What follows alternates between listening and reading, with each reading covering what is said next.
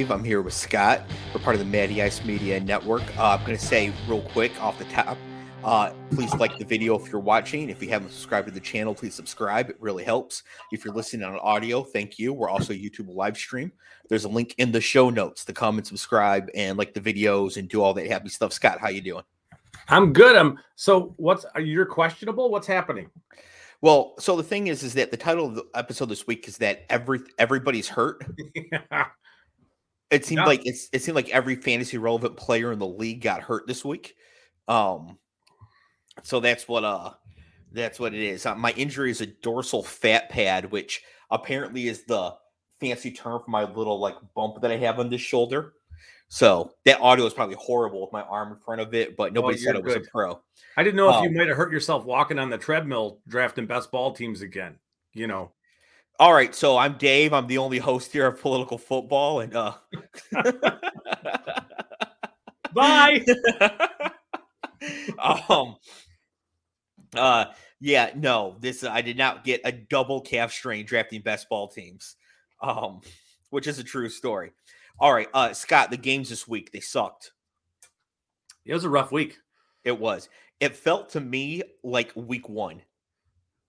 Yeah, and does it feel like scoring is down?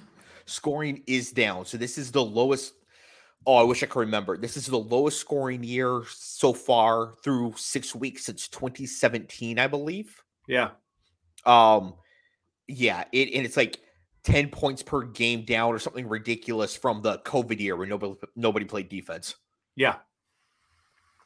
It'll bounce back. It's just we talked about this and we kind of not argued about it, but we had our disagreement about the whole draft stuff.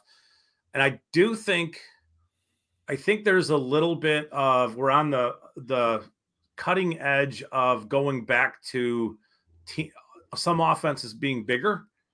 And that's their answer to defenses playing more nickel. Does that make sense? Yes, it does, but I also feel like that's the defense is winning because running the ball is less efficient. Yeah. It just, I think that, I know that's the math way of looking at it, but think about the kind of the dinosaur mentality of NFL people, right?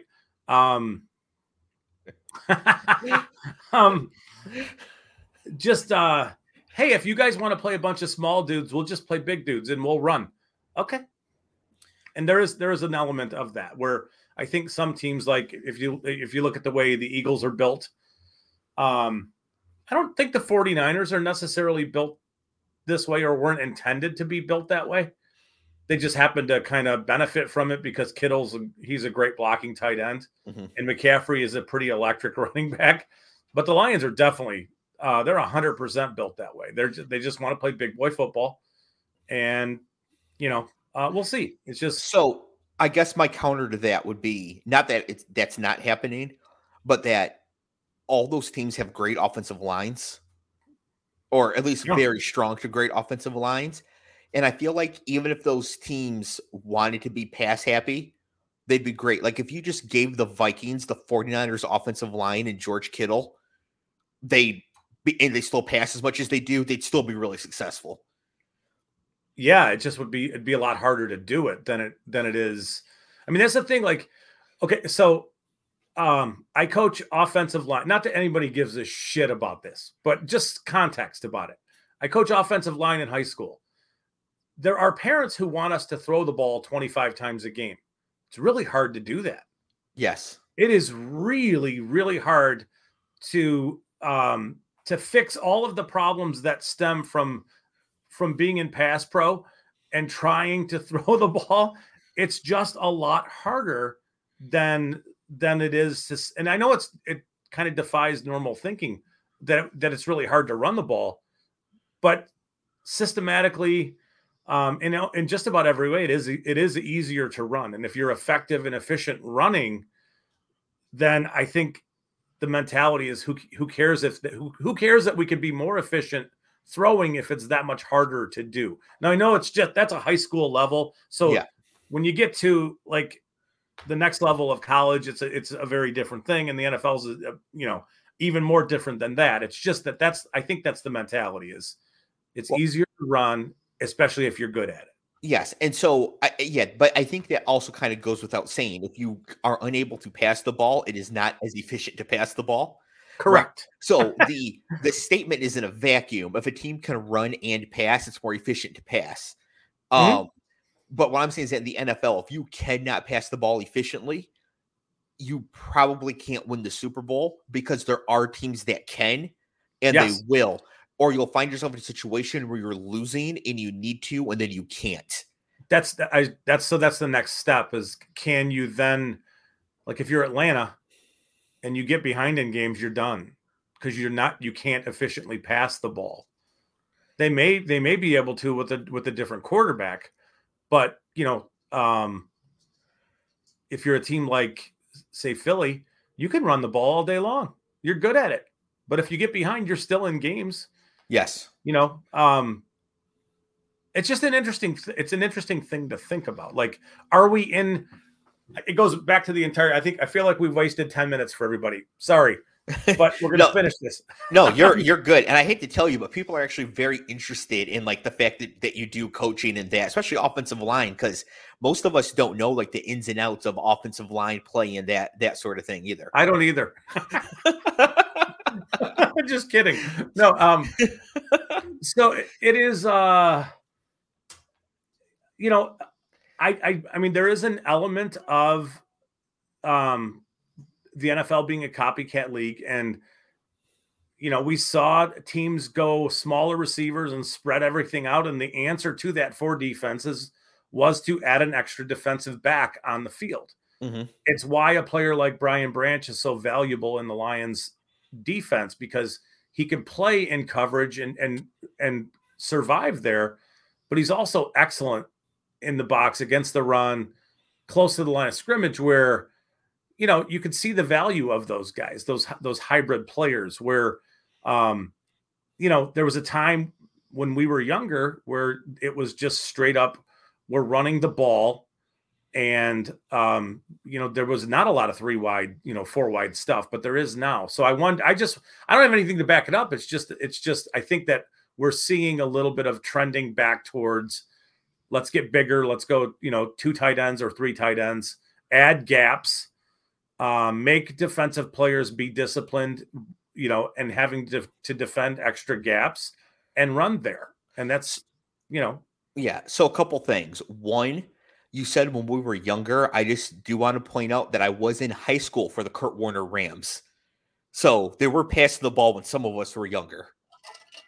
Now I know when Cleve was younger, he was watching Jim Thorpe play. So that doesn't that's not quite the same. Secondly, is that where I do agree with you here, and this is related to Paul's comment. So Paul says a lot of the efficiency of passing comes from long downfield targets, but the too deep look restricts those, which makes the efficiency gap closer, meaning that teams are playing 2 safeties deep downfield, not letting receivers get behind them. Yeah. On the one hand, Mike McDaniel of the Dolphins has solved this. On the other hand, he also has Tyreek Hill and Jalen Waddle, which makes it a bit easier. When you have speed burners like that who can handle that. But the Dolphins are also very efficient running the ball.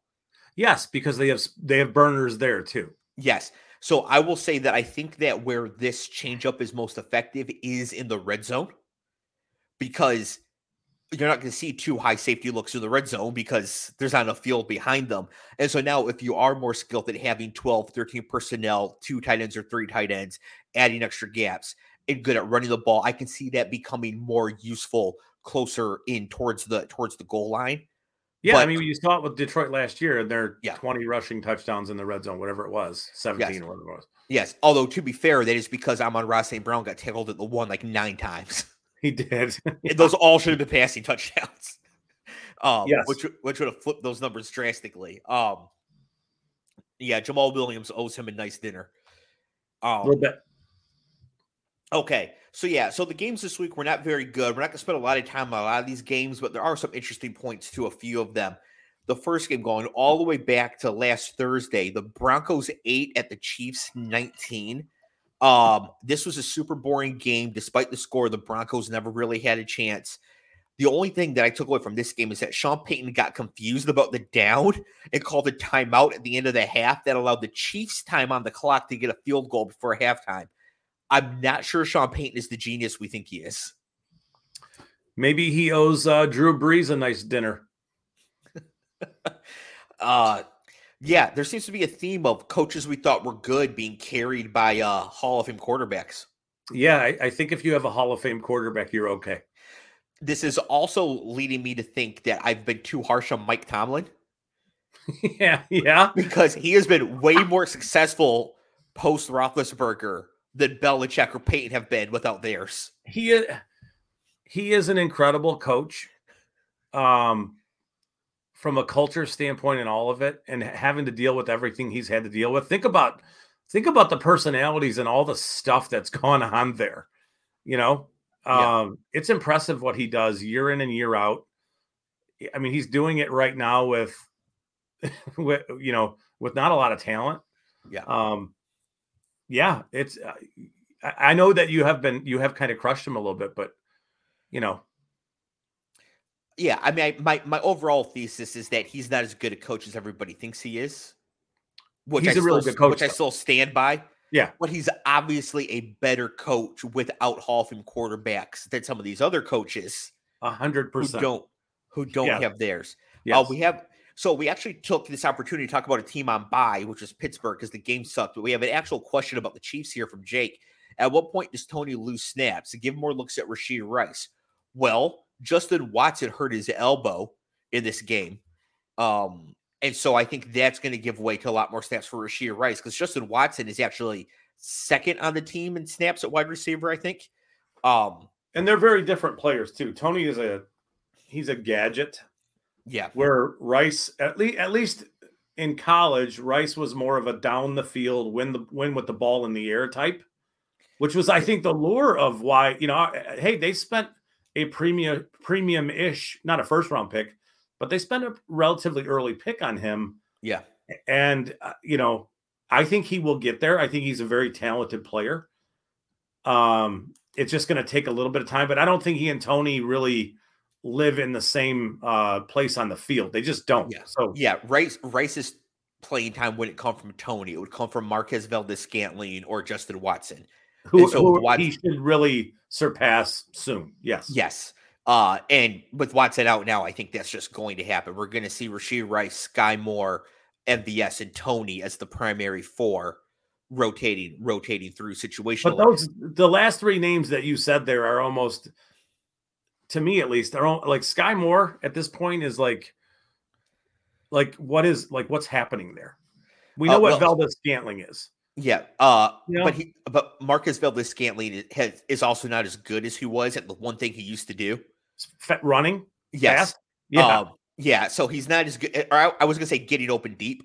Yeah. And Sky Moore probably sucks. The doors are completely closed on him, but he is now in his second year with Andy Reid and Patrick Mahomes and still can't produce. Yeah. Paul saying Sky Moore is a jag, just the guy. I mean, hasn't Rice produced more already in his 6 games, whatever it is, than Moore? Yeah, because Sky Moore didn't do anything really last year. Now, This does give us a chance to discuss. There's only 2 of these people, so it's not really a pattern yet, but these are profile misses by both of us in the draft process. So Rashee Rice, I did not like that much as a prospect. He was a 4-year player from a small school who didn't really produce that much his senior year. But he was playing hurt his senior year. Yeah. And most small school players are 4-year players. And with COVID, we've seen that effect has been muted some while players were in college during COVID. Further, Patrick Mahomes was working out with Rice before the draft and was pushing for the Chiefs to draft him. Yeah. I think in the future, I'm going to give more weight to stories of where quarterbacks get receivers that they want, because I think that means if the receiver gets on the field, the quarterback kind of already trusts them or inherently wants that pick to work out. Yeah. So they look good. The other example of this is in Houston, where Tank Dell, 4-year small school guy, also undersized, clearly shifty, like clearly athletic, but undersized. But CJ Stroud, once he was taken by Houston, the first thing he did was tell Nick Caserio he wanted to get Tank Dell. Yes. And it's like, but how did we miss on these guys? What are we talking about? Well, we missed them in like best ball context, redraft, dynasty, right? Now, Rice, of course, who went to the Chiefs, so we're like, yeah, he's great. But these are just not the typical profiles you're looking for. You want high production, 3-year player, athletic testing off the charts, draft capital. That's that's where we've butted heads in the past. That's back tested. So that is what leads to fantasy production, right? That's how you get Julio Jones, AJ Green, Calvin Johnson. I mean, that's who we're looking. Justin Jefferson, Jamar Chase. But those are first-round picks. We're not talking about first-round picks. Right. And so how do we find players who aren't first-round picks, but are better bets than the other dust balls drafted around them? And I think you just draft really good football players, regardless of, and I know that's going to make you want to explode the top of your head off your.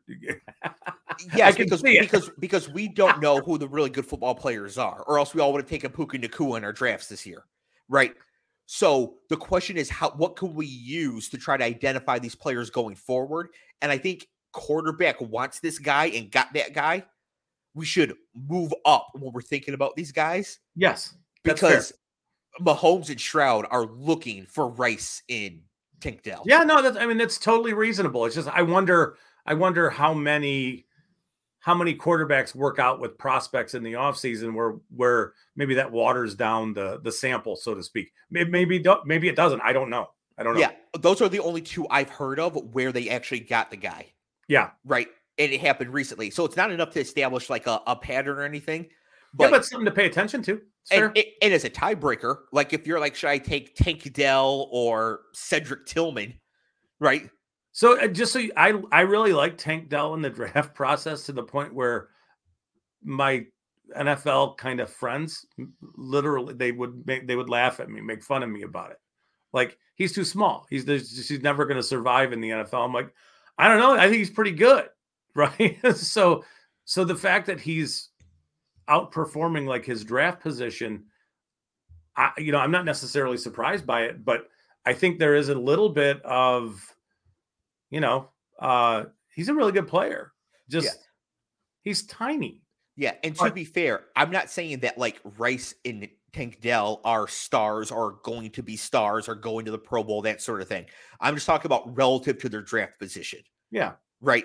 And then where we choose to take them and where we choose to.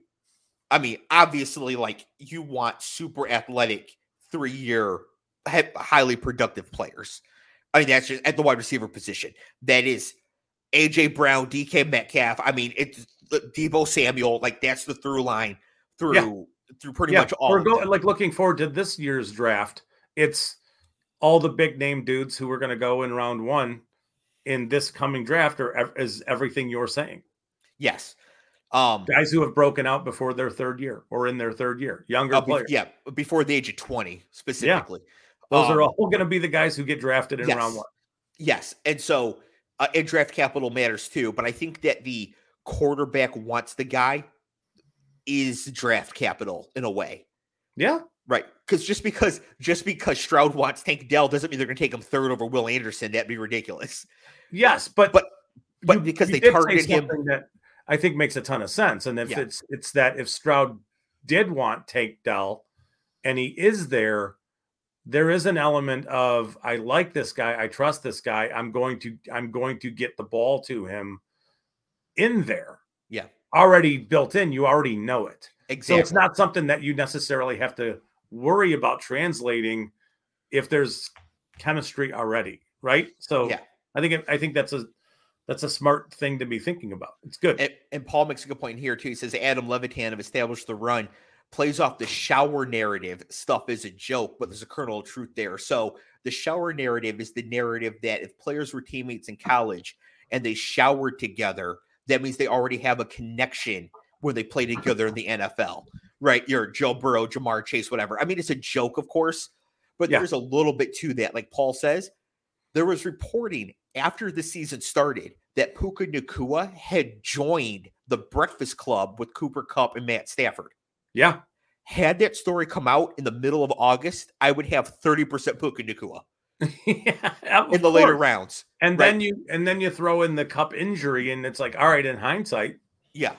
Right. I think the McVay thing is a funnel for production. But the reporting that we got was that Matt Stafford can't connect with these Zoomers because they're always on their phones. Yeah. And I remember that. I was like, oh man, they're gonna, and they don't have Kupp, they're gonna struggle so bad and all this.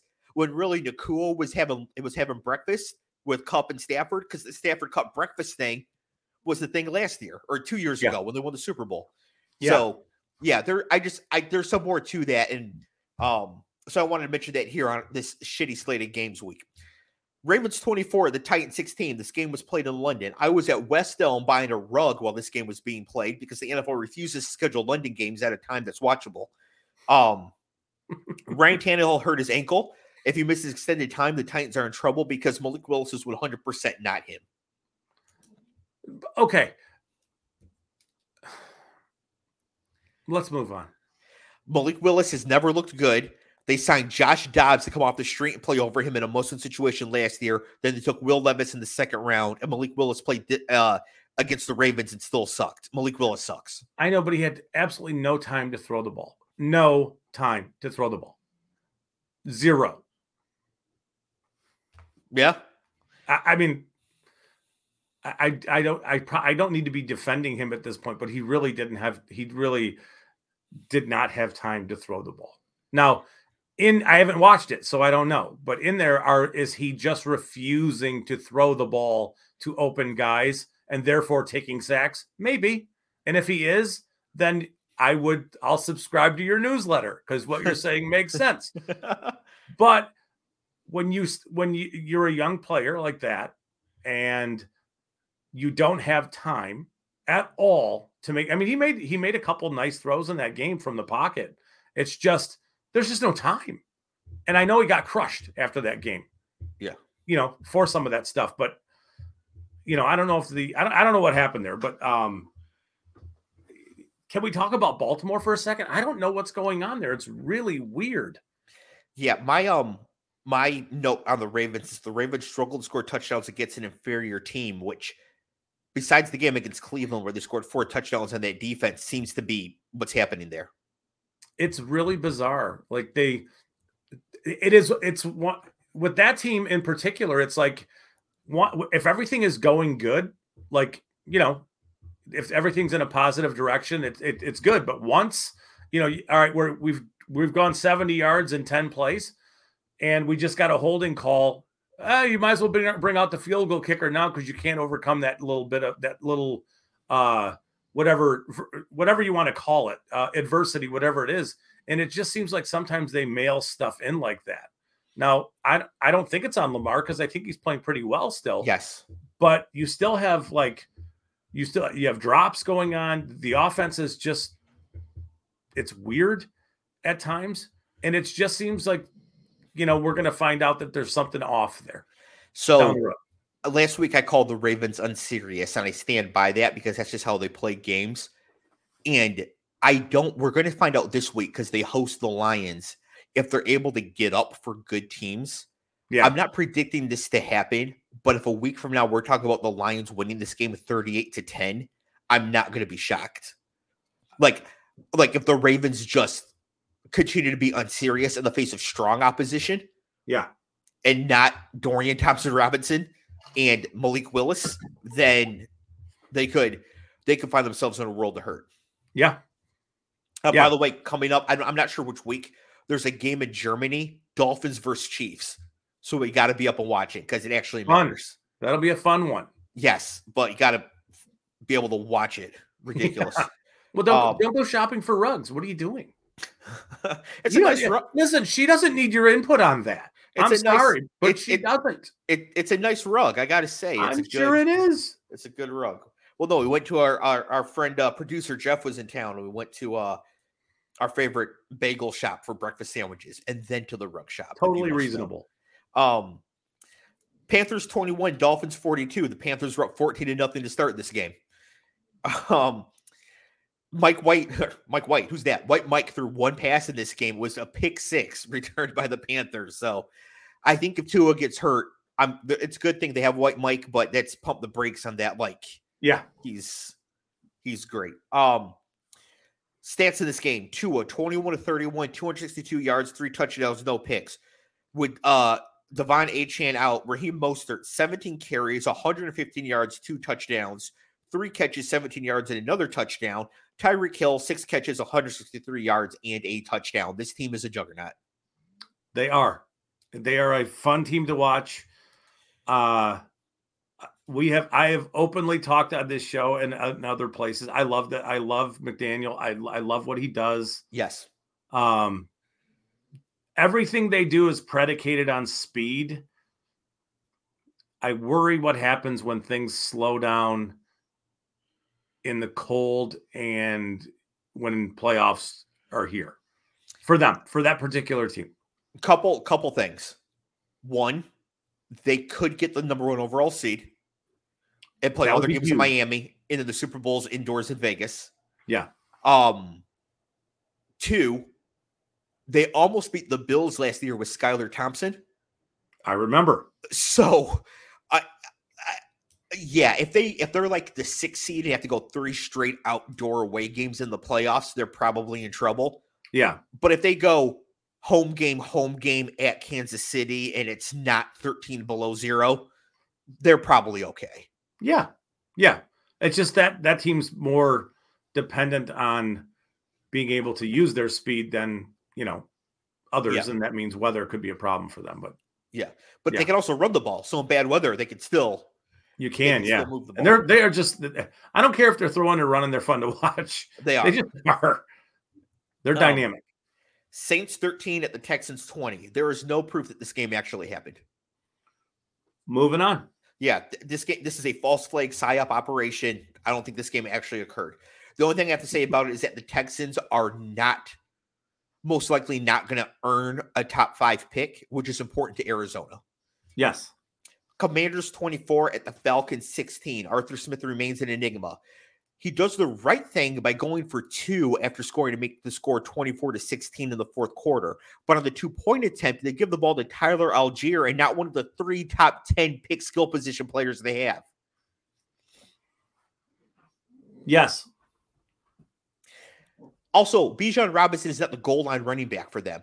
Scott, off the top of your head, how many rushing touchdowns does Bijan have this year? 0. Correct. Yeah. He's got 2 catches, I think, for touchdowns. Yes. Yep. Yeah. And no rushing touchdowns. Because Tyler Algier is the goal line back. And this just goes back to them spending the draft capital on Bijan in the first place. Yeah. Right. Yeah. Just take Jalen Carter and roll with Tyler Algier. Right. If this totally is what you're going to do. Reasonable thing to do. Or maybe your coach is your run game coordinator and you have somebody else calling plays who designs a passing game around Drake London and Kyle Pitts. Yeah. Now, this was one of the first games where Pitts and London both got there together in a fantasy sense. I did not write the stats down, but they both had at least 5 catches, at least 60 yards. Pitts got in the end zone for the 4th time in his career, which is an amazing stat. Also, Kyle Pitts is younger than Luke Musgrave. Yeah. And Dalton Kincaid. I think he's 2 years younger than Dalton Kincaid. Zachary Kruger tweeted, the Falcons outgaining the Commanders 402-193 and losing by 8 is a, quote, how to beat yourself masterclass. Yeah. I mean, I like Sam Howell. I think Sam Howell has a future in the NFL as a quarterback, but they're never, you're not going to be as efficient as he was on Sunday all the time, but think about what Sam Howell would be doing for fantasy players if he was the quarterback of Atlanta. Yeah. You know what I mean? Like it doesn't take a lot to think about how productive those guys could be. Yeah. So Jake asked, when does Arthur Smith finally make a move away from Ritter as starting quarterback? Like, this needs to happen. I saw a random Atlanta Falcon fan on Twitter call him Desmond Mitter. And I was like, that's really funny. It's so mean. That's really funny. And I know this isn't going to happen because you don't get mid-season trades like this, but everybody says Kirk Cousins to the Jets. Kirk Cousins to the Falcons. And Falcons fantasy players to the moon. Yes. Yeah. Yeah. I even think Taylor Heineke, as mid as he is, would unlock a lot of fantasy production from these guys. Well, Taylor Heineke is obviously much better than Desmond Ridder. At this point, I mean, so I think the only thing that you could say that might be smart that they're doing there is eliminating Ridder as a future quarterback for them. And if they are in the process of doing that, that's probably good. That sounds terrible that we're saying this, but you know what you have with Ridder. He's not it. So you have to move off of him. And if that means that you have to be bold and make, a bold play for one of these, and this is going to be a loaded quarterback class, you should do that, right? I mean, you should do that. Yeah. Well, I think Atlanta, because they're going to be too good to get one of those quarterbacks, because I think they're going to win this division. Yeah. They should just sign Cousins in the offseason, though. Like, this should just be like an automatic, just go get them, and that's fine. Go. Yeah. But there are going to be quarterbacks like, I don't know where Penix is going to fall to. I don't know how high McCarthy is going to go, although I know what I think about him. I don't know where Bo Nix is going to go, although I think Bo Nix and Ridder are probably very similar guys. Bo Nix is better.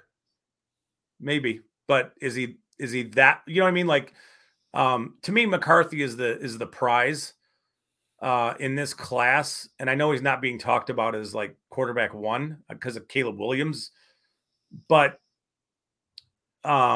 there's just a bunch of quarterbacks in this particular draft who are intriguing, and it would be smart business to get as high as you can and go get one.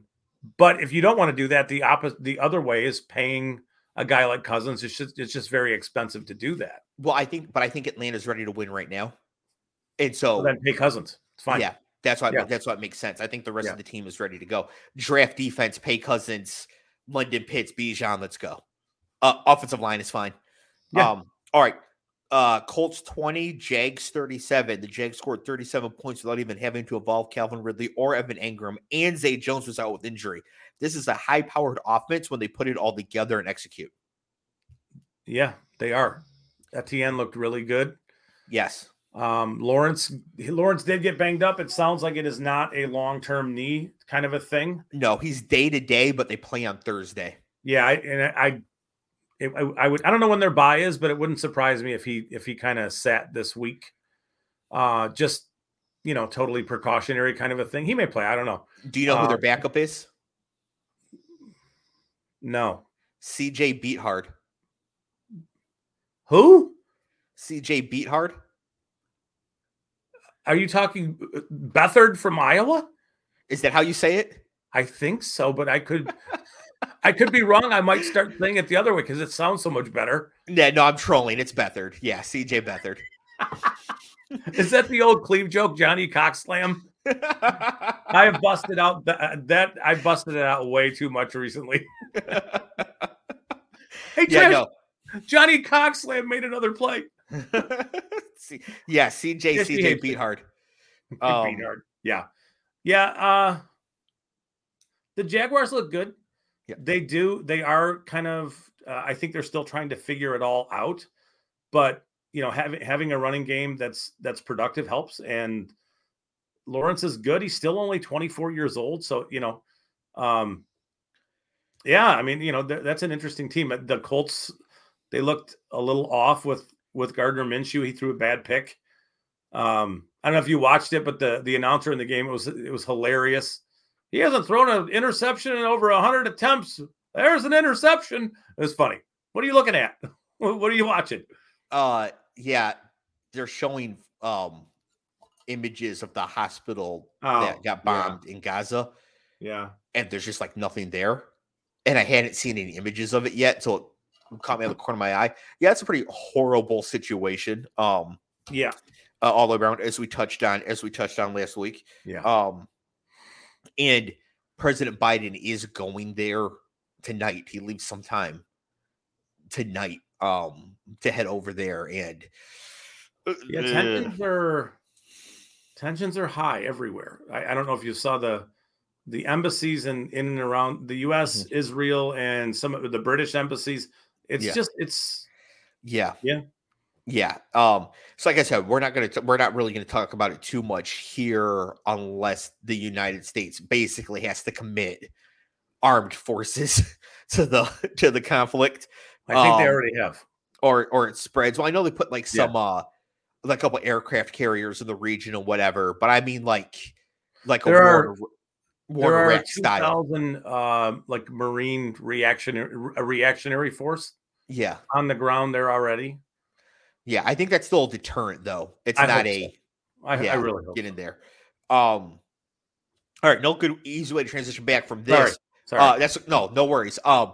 Anthony Richardson reports are he's probably done for the year, which is very sad because he was looking really good. And I want him to get this full year zero to just work through all the Yeah, development. Yeah. yeah. Because he was way ahead of where most people thought he was. Not you though. You've always been out ahead. That you thought he was more ahead in his process. Yeah. Just there were throws that he made. I mean, the Florida offense really hung him out to dry. Everything was a deep down the field throw. Didn't make a lot of sense what they did timing wise and read wise and all that stuff. But there were times when you could see him like do just ridiculous things in his progressions and doing like NFL level stuff and just, layering throws where it's like, no, this is not Joe Milton, Right. right? Like he's more than just that. Yes. But it sucks that he's not going to get this year of growth. But clearly he was playing at a pretty high level for a rookie quarterback. It's just, it's a bummer that he's, injured. He is going to have to deal with this stuff, though. He's going to have to figure out how to take contact and not get so banged up. Yeah. Yep. Shittiest game for the week, in my opinion, Seahawks 13 at the Bengals 17. My note that I wrote down for this game is, and I quote, I mean, fuck, really, 30 total points. What happened? Well, Geno missed Jackson Smith and Jigbo for a wide open touchdown for one thing, so that Yeah. didn't help. The Bengals did regress here a little bit from last week. So they did not look that great, but the Bengals are now 3-3 going into their bye, which I they think they're were in a good position. yeah, because they were 1-3. Yeah. And like is Joe Burrow hurt? And are they going to be 2-4 come their bye? So to be 3-3 and have Burrow look much healthier with the bye coming up. And Seattle's a really good team. Yeah. Like, I think about a year and a half ago, I said some ridiculous shit about the Seahawks. And I was very wrong. Yeah. And they've built on that. They're a really good football team. I mean, I know the Lions lost to Seattle in week 2, but that does not look like a bad loss right now. And then, on the opposite side of that, if you're Cincinnati and you beat them going into your bye, giving Burrow a little more time, every day that he's further away from that calf injury is another day that they're closer to being, performing at a high level. Also, it was clear in this game that the ribs were still hurting T. Higgins. Yeah. And he was playing through some pain. So 2 weeks off for him is going to be good. T. Higgins was good too. Ben pops in to say Ken Walker the third. Well, the Seahawks scored 13 points here, so I don't know I'd be shouting out any Seahawks offensive player. He's a really good player. He is a really good running back. That is true. But as we can see, really good running backs do not lead to wins in the NFL. You have other things around it. Vikings 19 at the Bears 13. Ugh. That sums it up perfectly. There was a point. So Justin Fields gets hurt in this game, dislocated thumb, doubtful for this coming week, which means that there was a point in Vikings Bears where neither Justin Fields or Justin Jefferson were playing. Do you know how absolutely shitty these teams are without those two players? They're really bad. And I'm sure because I know your generalized approach to these things. I would imagine that you have a lot of Justin Jefferson and a lot of Justin Fields, and that's got to suck. Well, yes, I have a lot of Justin Jefferson because he was the consensus 101. So anytime you get the first pick, you take him. Yeah. If somebody doesn't take him, you take him second. So yeah, I have a lot of Jefferson. Do also have a lot of Justin Fields. Although not as much as before because he didn't have any really good stacking partners because DJ Moore was a little too expensive. Yeah. But some. But just like for watching this game, Kirk Cousins was hopeless without Justin Jefferson out there. I mean, the entire offense was just kind of falling apart. And then somebody named Tyson Bagent. That's a real guy. Do you know how hard it is for there to be an offensive skill position player in the NFL who I don't know who they are or where they went to college? Yeah. Maybe a couple times a year. Yeah. Maybe. Yeah. And this guy comes off the bench and I was like, this is obviously something like this is like a Make-A-Wish thing. There's no way this is like an actual football player. And then he immediately gets strip sacked. The Vikings scoop it and score for the game-winning touchdown. It's just funny. Like, I mean, good on the Bears organization for making this kid's dreams come true here. Yeah. No, put in the backup. But, I mean, and now this Bagent kid, I guess, is going to be Watch this guy actually end up being like amazing. In like 20 years, he's going to the Hall of Fame. This is not Old Takes Exposed. But the next Tom Brady, right? But yeah. By the way, we'll get to Jimmy G later, but Jimmy G had a back injury, serious enough to go to the hospital in this game, so he's probably out next week. Yeah. Bears play the Raiders. Are you ready for Tyson Bagent versus Aiden O'Connell? No. Nobody is. No. Alex pops in to say, Raiders D gonna smoke this kid. I mean, yeah. Max Crosby is not who I'd want to be going against if I'm them. Anyways, yeah, this game was horrible. 49ers 17 at the Browns 19. I say never draft running backs in the first round, and I mean it. Never draft kickers. The 49ers spent the 99th overall pick on Jake Moody, who is a good kicker, just to watch him miss a 41-yarder to win the game. Mm-hmm. Jake Moody is a good kicker. He went to Michigan. Like, we know he's a great kicker. Yeah. In fact, I don't think I've ever seen him miss, like, including this one, 2 kicks from inside 53 yards in his career. So he's obviously good. You can't spend the 99th overall pick on a kicker. There's too many other good, important. Just get another offensive lineman. Yeah. In that range. Yeah. Yeah. I'm with you. I just, those kind of things like, hey, you drafted a long snapper in the 5th round. Huh?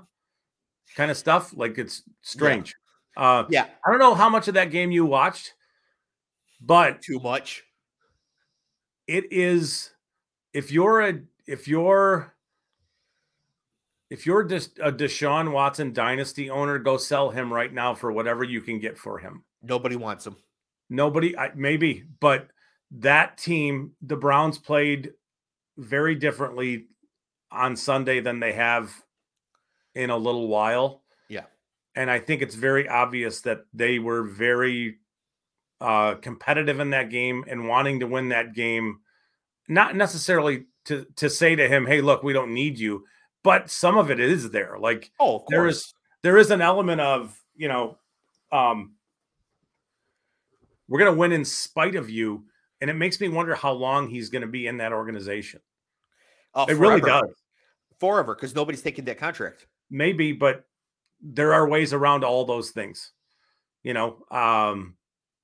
just, I just find it interesting to me, and maybe not to anybody else. It's just interesting to me that they look so different, even defensively. Like, you wouldn't, sometimes those, offense and defense are sort of compartmentalized, but they, it seemed like they really, they were in that game and they played a really good game. I don't know how you block Myles Garrett when he wants to not be blocked. Like, yeah. Good luck. So that was my note here. I said Purdy was under constant pressure. That is the path to beating the 49ers. But does it take a Myles Garrett level player to make it happen? If you're one-on-one against Trent Williams, yes, it is going to take a Myles Garrett type of player. But you can manufacture production or pressure other ways. It's just, if you have Myles Garrett, you can line him up and say, hey, it's you against him one-on-one. You're going to win, 15 to 20% of these snaps. And then everybody else can, the Browns are playing really good defensive football right now. They don't need great offensive play to win games. That just, to me, that was an alarming thing. That was just like, this is almost a statement to Deshaun Watson. I know he's been cleared by their doctor and he's chosen himself that he doesn't want to play or he's not ready to play. It's bizarre. It makes me wonder. My other note in this game is that the Browns seem to think that Elijah Moore is some like gadget player, like Kadarius Toney. Yeah. Throw the ball to Elijah Moore down the field. Please. Like, have you never seen this guy play football? Yeah, so now this is the second team where they've miscast him, and that's another makes me wonder kind of situation. Yeah, or just dipshit offensive coaches. Maybe. Who don't know what they're doing. Deebo Samuel, CMC, and Trent Brown all hurt, or Trent Williams all hurt in this game. All considered day-to-day. The CMC has an oblique injury, but apparently it's a pain tolerance issue. So I've seen some reports he's down 2 to 4 weeks, and some saying that it's all pain tolerance. And because they play Monday night, that if he can just deal with the pain and get a shot or whatever, he'll be okay to go. But they're playing the Vikings. Like, just give the ball Elijah Mitchell 400 times. He'll be fine. Yeah, that's a buy. It's a little bit like a buy for them. Yeah, like he could be active and you could dress him, but break in case of emergency. Yeah, for sure. Yeah. And honestly, same thing with Deebo. Like, George Kittle and Brandon Ayuk are enough to beat the Vikings without Justin Jefferson. They are. Yes. Patriots 17, Raiders 21 in the Josh McDaniels Bowl. Jimmy G got hurt. Brian Hoyer came in and was immediately the best quarterback on the field. Immediately the best quarterback on the field. Now, this leaves me to what I thought would be a kind of a hot take, but apparently is not. The Patriots must fire Bill Belichick after the season if he does not step down. That's bold, but they are trending in a very bad way. They really are. And it goes back to what we were talking about a little while ago. Hall of Fame quarterback. Yes. My follow-up to that is that Bill Belichick is more washed than Zeke and Dalvin Cook combined. That's pretty washed. It is incredibly washed. It's washed. Lions 20 at the Bucs 6. Scott, talk.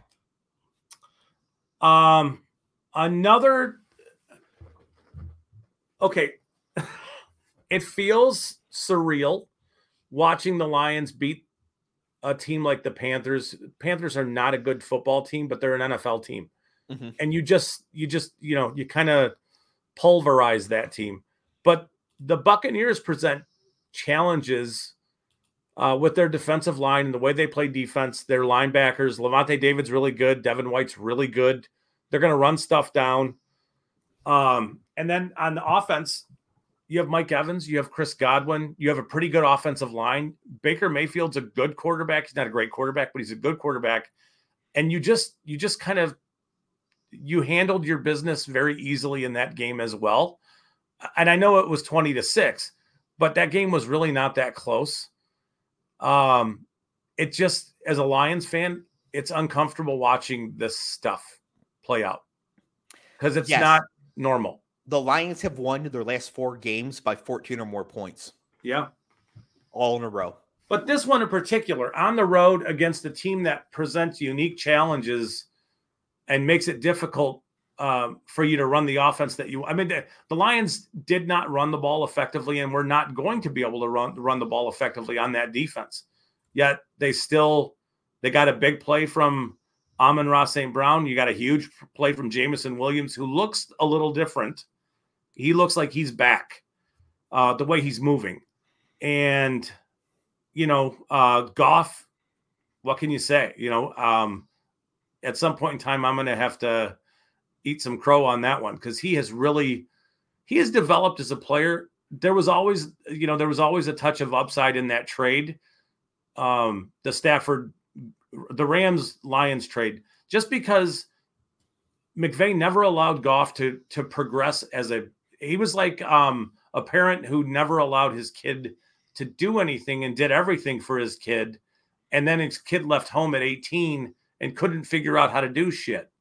Where the Lions have said, no, you got to figure this out. And they've let him. And so he's grown as a player significantly with the Lions. And, you know, he's playing at a pretty high level. He really is. Are the Lions the best team in the NFC? I don't want to say that.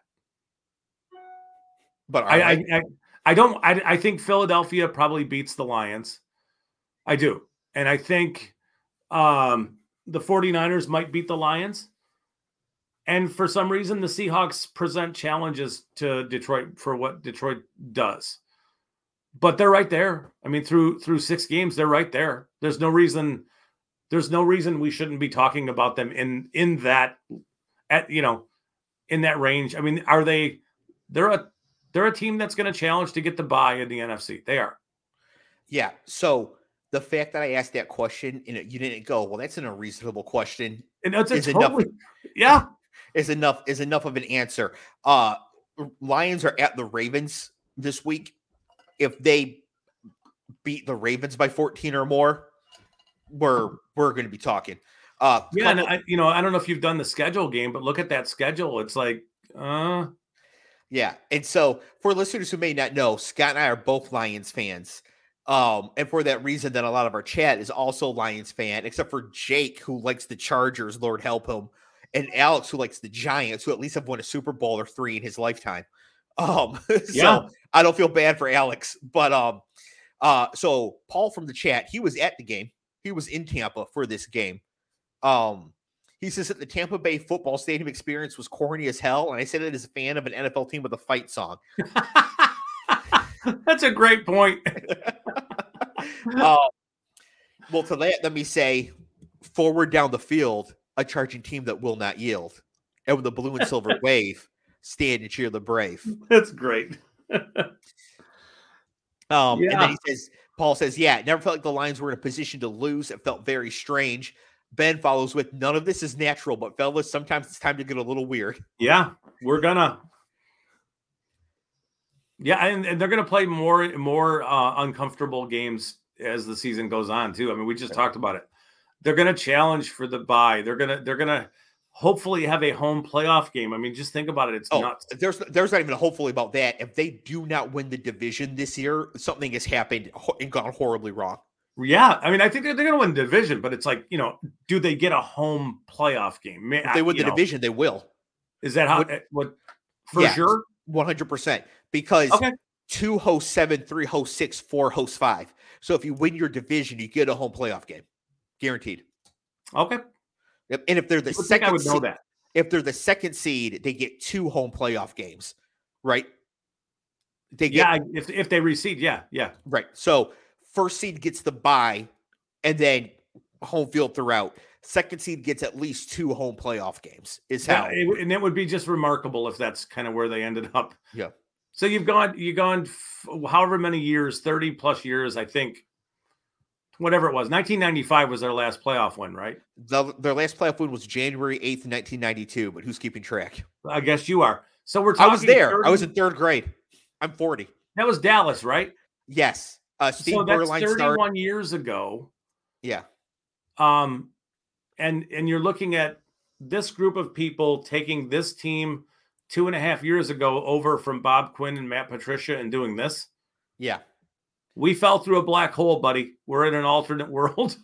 Yeah. It's pretty incredible. I want to point out Alex this point in the chat that he did go to U of M, so the Lions are his backup team. So it's not welcome aboard. Yeah, it's not totally Jover for Alex. All right.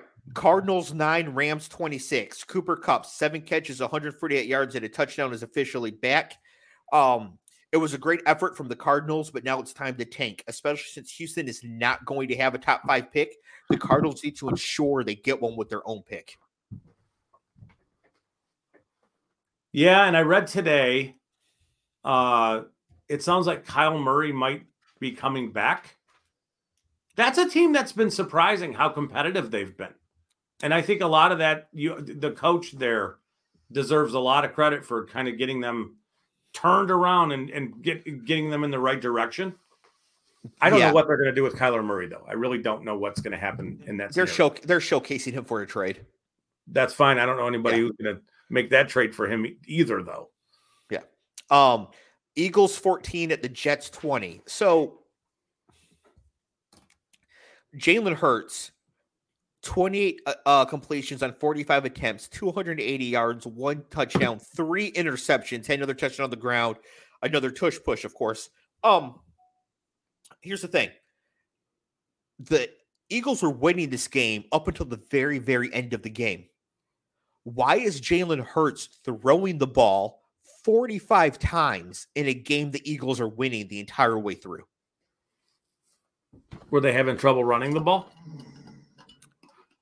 I assume not. I don't know. I don't know statistically what they did. So I think that their game plan was to pass because the Jets were without Sauce Gardner, DJ Reed, and whoever their third best corner is. Yeah. So they were like, that's going to be the weakness on the defense rather than trying to run at Quinn Williams and CJ Mosley. Yeah. But like, you're the Eagles. Run the ball. Like, you should never, the Eagles specifically should not throw the ball 45 times when they have a lead. Like, the Lions shouldn't. The Browns shouldn't. The Titans shouldn't. Like, there are teams where once you have the lead, you should be, because you are able to actually run the ball. So that was just driving me crazy. Cleve is not here tonight. He got caught up with the work thing, but I do have a question for him, which I turned into a statement since he's not here. But Cleve, old buddy, old pal, I hope you like Zach Wilson because you are stuck with him now for the rest of the season. Yes. He is entrenched. Unless Aaron Rodgers magically comes back. In that game, DeAndre Swift had 10 carries for 18 yards. Kenny Gainwell had 2 for 13 yards. Boston Scott had 2 for 2 yards. So their running backs ran 14 times for 33 yards. Is that bad? That's bad. That's, Hurts had 8 carries for 47 yards and a touchdown. But that would be this is the DeAndre Swift problem. He's going to give you games like this where he's just ineffective, right? So, and maybe they just didn't match up well with the Jets defensive front. I don't really know, but I didn't watch it. I didn't see it, down in and down out. But also, Lane Johnson got hurt in this game, tackle for the Eagles, so that could have something to do with it. Yeah. Only other note on this game is that Breece Hall looks fully healthy. Like Breece Hall is like back to being himself, and he is a very good running back. Yes, he is. 2 more games here, then we'll quickly look ahead to next week. Giants 9 at the Bills 14. This was a Sunday night game. The Giants are 1-5 and should really start considering capitulating for Caleb. Yes. Like, if they're not going to extend Saquon, it's time to look at moving him to a contending team. Yeah. If Dimes actually does have a really bad neck, shut him down, right? Let Tyrod Taylor come in. It is Tyrod Taylor, not Tyrod, which is weird, but confirmed. Yes, Tyrod Taylor. But I'm never going to say it appropriately because it's just it doesn't work in my brain. It just doesn't. Let Tyrod Taylor take over for the rest of the year and just, because what are they going to? They've played 6 games. They play 17, so there's 11 left. If they go 6-5 in the rest of the games, now they're 7-10. They've accomplished nothing, and they just harm themselves going forward. You're in purgatory with that quarterback and that contract. You are. Right. So there's one way out, and that's to lose as much as you can and get Caleb or Drake May or JJ McCarthy, whatever, one of these guys. Yeah. The only way out is down for the Giants. Because that offense, aside from Saquon, really doesn't have much talent. Andrew Thomas is pretty good, but like the skill positions, there's no talent really on that team. I think Wan'Dale could be like a good slot receiver or whatever, but they just don't have it. So you got to get it, move Saquon because it's clear they don't want to pay him. So trade him to a contending team. I'm sure Baltimore would love to have him. Did he he signed a 1-year contract, right? Yeah, he signed the franchise tag with a couple of incentives. Okay. Yeah, I'm sure Baltimore would love to have him. And I'm sure the Giants would love the draft capital they might acquire for him. Yeah. Yes. Alex saying that there's talent everywhere. There is not talent everywhere in this offense. Darren Waller is beyond washed at this point. He's like 2 more good hits from becoming Zach Ertz. Darius Slayton has never done it, even when they were good. Isaiah Hodgins is the jaggiest jag to ever jag. I'm trying to think. I mean, there just isn't. There's nothing there. There's nothing there, right? Their best offensive player by far is a running back, which is already a death knell in the NFL. They're 1-5. The season is done, right? They're not catching Dallas. They're not catching Philly. Yeah. Right. So they're going to have to, we're going to need 2 of the 3 wild cards coming out of the East. So let's say the Giants make the wild card as the 7th seed. So now they're the 7th seed, which means they're going to Philly, to San Francisco, or to Detroit. Congratulations. Yeah. You're out in the first round. Like, well, that's, they were in the playoffs last year and they beat a fraudulent Minnesota team. And they then decided they were paying their quarterback, right? So yeah, that's sometimes it's, trying to say this carefully because I think they have a little more talent than you think they do, but the point is that it's not enough to compete at the levels that you need to compete at with Daniel Jones as your quarterback. You still need, like, if you knew they were getting Marvin Harrison to that offense, you would say, okay, everything now lines up and everybody slots into the right place. Mm-hmm. Whoever your wide receiver 2 is, cool. Wandale's your slot receiver. Good. Waller's your tight end. Good. We're good. Let's, that's a reasonable offense. That's but you need that guy. Otherwise, right, everybody else is playing, one position up, and it's a little problematic. But yeah, I mean, it's they peaked and they unfortunately beat a Minnesota team in the playoffs, and I think it gave them a little bit of, all right, we're in the right direction, and it's they are 1-5 and they haven't even played the Eagles yet. They got to play them twice. Yeah, I mean, like, I'm not saying the Giants are a 2-15 team. They're probably a 5-12, 6-11 team. It would benefit them greatly to be a 2-15 team. Right. Yes. Right. Because they are not a double-digit win team, and they are not a go on the road and beat Detroit, San Francisco, Philly in a row team to make it to the Super Bowl. No. And I know, like, for Alex and for other Giants fans, this is hard because the Giants have snuck into the playoffs and ran off to the Super Bowl before. Yeah. This has happened to them. They had dudes when they did that, though. Right. Like, this is not that, right? So do not be middling, right? The goal in the NFL is to win the Super Bowl. It is not always to win the next Super Bowl. And the Giants are a great example of that. Like, this is it. This is the time. First of all, right now, just based on like the analytics and whatnot, they already have a 14% chance of getting the first overall pick. So right? What was the contract they paid Daniel Jones? Because I don't 4 years, 160. Okay, but how much of that was guaranteed? Enough, and how quickly can they get out of it? After 2 years, after next year. Okay, so fine. So you haven't killed yourself with your quarterback contract. Right. You didn't go Deshaun Watson or Kyler Murray. So you can get out there. So let's say they end up with Drake May in this draft, right? Like let's say they are 2-15 and they have the second pick or whatever it is. Yep. That's a perfect scenario for them. Yeah. It is. So it's not like it's hopeless. It's just they're, And if the Giants feel like Alex feels that their main problem is just depth along the offensive line or whatever, still tank for the second overall pick and trade out of it for massive draft capital. Right? Like the same thing you did with the 11th pick, you trade out so the Bears could come get Fields. Yeah. Now you screwed it up by taking Kadarius Toney, but like still like you can do that again, but get that draft capital now. This is the chance to get it. The season is lost. Even though the Giants could still be average, they are not going to be good. They are not making the playoffs.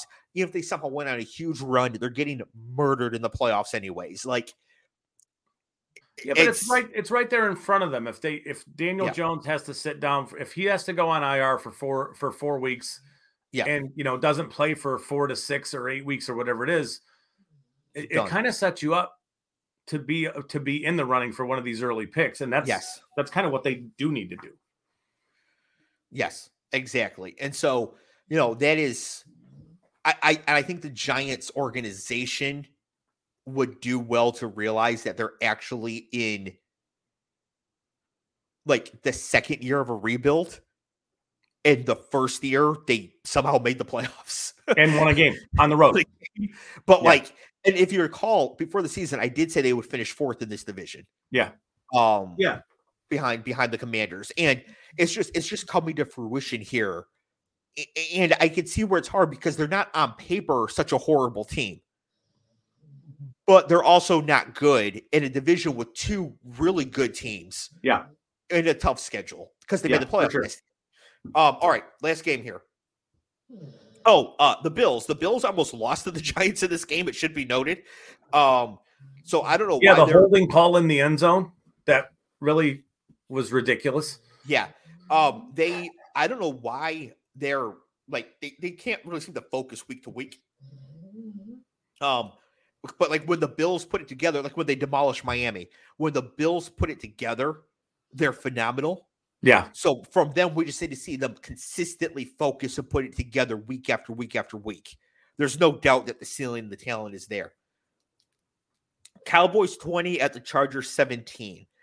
This was a close game down to the very end, and either team could have won. The Chargers lost because they're the Chargers. That's what they do in close games. I'm not commenting. Okay. I don't want to hurt our friend. Yeah. Well, I do. So here we go. One of the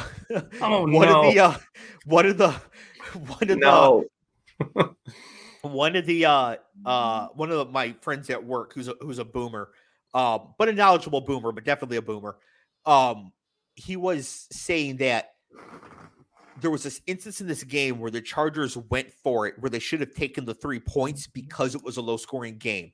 And so the exact situation he's talking about, it was 4th and 1 from the Cowboys 7-yard line, 7 minutes to go in the third quarter, with the Cowboys up by 3. And I just want to take the opportunity to make the counterpoint here on the show. So his argument is it's a low-scoring game. Get points where you can because all points are so valuable. But the truth is that the opposite is true. Because points are so valuable, they become of outsized importance, which means when you've managed to get to the 7-yard line, you have to get a touchdown. Yeah. Right? Like, because your opportunities to do so are probably not going to be that good again because it's a low-scoring game. Yeah, you need that. You need 7 and not 3. Yeah, I'm with you. Yeah, right. And so it feels like, it's a low-scoring game. Get all the points that you can, but no, you have to. In that case, you have to maximize the points as they come. Right? If your offense is breezing up and down the field in a shootout, well, in that case, you actually can kick some field goals. Not 4th and 1 from the 7, but like you can kick some field goals because your offense, you can get touchdowns again going later. But you're going to have opportunities to score. Yeah, it's even more important. So it was worth 5% of 5 points, of which there's only 100 of winning percentage to go for it there. Massive mistake to not go for it. And of course, the Chargers did. They snuck Justin Herbert. They didn't make it right, which is really the reason they lost this game. If they score a touchdown there, they probably win this game. Yeah. My only other question for you about this game, Scott. Tony Pollard on a kind of a broken play had a breakaway in the middle of the field to the end zone and got caught from behind. Yeah. Tony Pollard is obviously not washed. No. But is this an example of how fast? I mean, he's 26. Is this an example of how fast it goes for them? Because Tony Pollard last year or the year before never gets caught in a situation. Breece Hall does it right now. Young Dalvin Cook doesn't get caught there, right? Like, well, so they've turned him into bell cow between the tackles. Put your head down and grind your 2.5 yards of carry out. Like, I don't know what Dallas is doing with, But even in this situation, so it's a broken play. Zeke is scrambling around, looks back. Pollard's like wide open 5 yards downfield on like a makeshift screen pass almost. Yeah. Like and he breaks away down. Yeah, he goes for like 60 yards, right? Yeah. And Yeah. he gets caught from behind. And so my question is it because he's older, which 26 is older for a running back? Is it because of the broken fibula last year and it just sapped him of something? Is it because he put weight on because he knew he was going to be the bell cow? Is it all of that? Or is it just because the defensive back that ran him down, it's not like a Dory Jackson. This isn't like some 4-2 guy. Yeah. So, I mean, it could be all of that stuff. He could have been, he could be gassed. I mean, he had a pretty good workload in that game. He did take a pounding, I mean, he was physically, dealing with some stuff in that game, but I mean, fast guys sometimes make fast plays. Yeah. But you're right. I can't remember really many times of him getting caught from behind. It just didn't happen. Never. Yeah. Because the thing is, like, he didn't start out even with this guy. He started out yards ahead of him. Yeah. Which means this guy chewed up ground, and nobody is fast enough to chew up that sort of ground on Tony Pollard, or they shouldn't be. Right. Yeah. I mean, like, so the weight gain, I don't know how much weight he did put on, but that's a big deal. Yeah. I mean, it just is. It's, some players perform better and don't lose speed when they put on weight, but maybe he's not, Yep. But that's a mistake to use him that way, though. That's Dallas should really understand that. They, you had Zeke, who was a pretty dynamic player, and in the end, he had taken such a pounding from the way they used him that he's washed. Yeah. Extremely washed. Yeah. So if you need somebody to put their head down, you've said this a million times. Running backs don't matter all that much. Find a Tyler Algier in round 5, and that's your battering ram type. Let Pollard be explosive, dynamic weapon in space. Yep. It's a mistake to do it any other way. Sorry.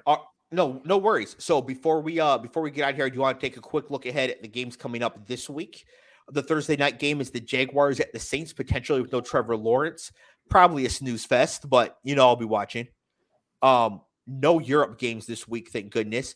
Falcons at Bucks. If Baker Mayfield is hurt, the Falcons should just roll in this game. Kyle Trask is probably not him. The aforementioned, the aforementioned Raiders at Bears with Taysom Bagent against Aiden O'Connell. Oh, and then Browns at Colts to get PJ Walker versus Gardner Minshew. I love the XFL. Oh, the sarcastic Dave is the best Dave. Commanders at Giants. By the way, if the Commanders go into New York and beat the Giants, can we just all agree the Giants should just tank from here on out? I think we've put together a pretty good plan for them already. Yeah, but I meant all of us, including everybody in the chat. All right. Lions at Ravens. That's going to be a great game. That's going to be, I cannot wait to see. And for me, this is great because Lamar Jackson is my favorite actual player. So to see Lamar Jackson against my favorite team, it's going to be really fun. Yeah, it's going to be a really good game. I mean, I hope he sucks and they lose by 800, but it's going to be fun. Bills are at the Patriots. You can put Belichick out of his misery. Cardinals at Seahawks. I feel like this is where the wheels have to come off for the Cardinals. Seahawks by 1 million. Steelers at the Rams. Steelers coming off the bye, but I don't think they got what it takes. I mean, they can get after Matt Stafford for sure, but I don't think they really have what it takes to beat the Rams. No, I don't think so either. 425, Chargers at Chiefs. That's a good one. That is a fantastic game. Yep. Oh, that is a really good one. So the 4:00 games are Cardinals, Seahawks, Steelers, Rams, Packers, Broncos. Jesus Christ. And then Chargers, Chiefs. So there's That's like one week. Yeah, there's like one watchable game at 4:00. Thank God for Red Zone. The 8:00 game, though, is fire. Dolphins at Eagles. Yep. That game is going to be, I mean, that's a huge test for the Dolphins on the road. It's going to be cold because it's 8:00 in Philly. And here in DC, it's like mid-50s during the day right now. Yeah. So Philly's going to be even colder. But the Eagles secondary is not that good now. So that's going to be a great test all the way around. Yes, and then the Monday night game, we have the 49ers at the Vikings, which should be a slaughter. Yeah. The 49ers are going to walk. That's like we said, that's a little mini bye type deal. Yeah. Scott, any other comments before we get out of here? Nope, we're good. All right. Well, again, thank you everybody for listening, for joining us in the chat. If you're watching live, please like the video. So be sure to subscribe to the channel if you haven't already. That sort of stuff really does help us out. If you're listening on audio, there is a link in the show notes to the YouTube, so you can subscribe, get notifications for every time we go live, which is Tuesdays at 8:00. I'm part of the Matty Ice Media Network. Go to MattyIceMedia.com. Other great podcasts there. Fire Footwear with Matty Ice. They also have Iceman and Coach, which I was on a couple weeks ago. Great, just general sports show.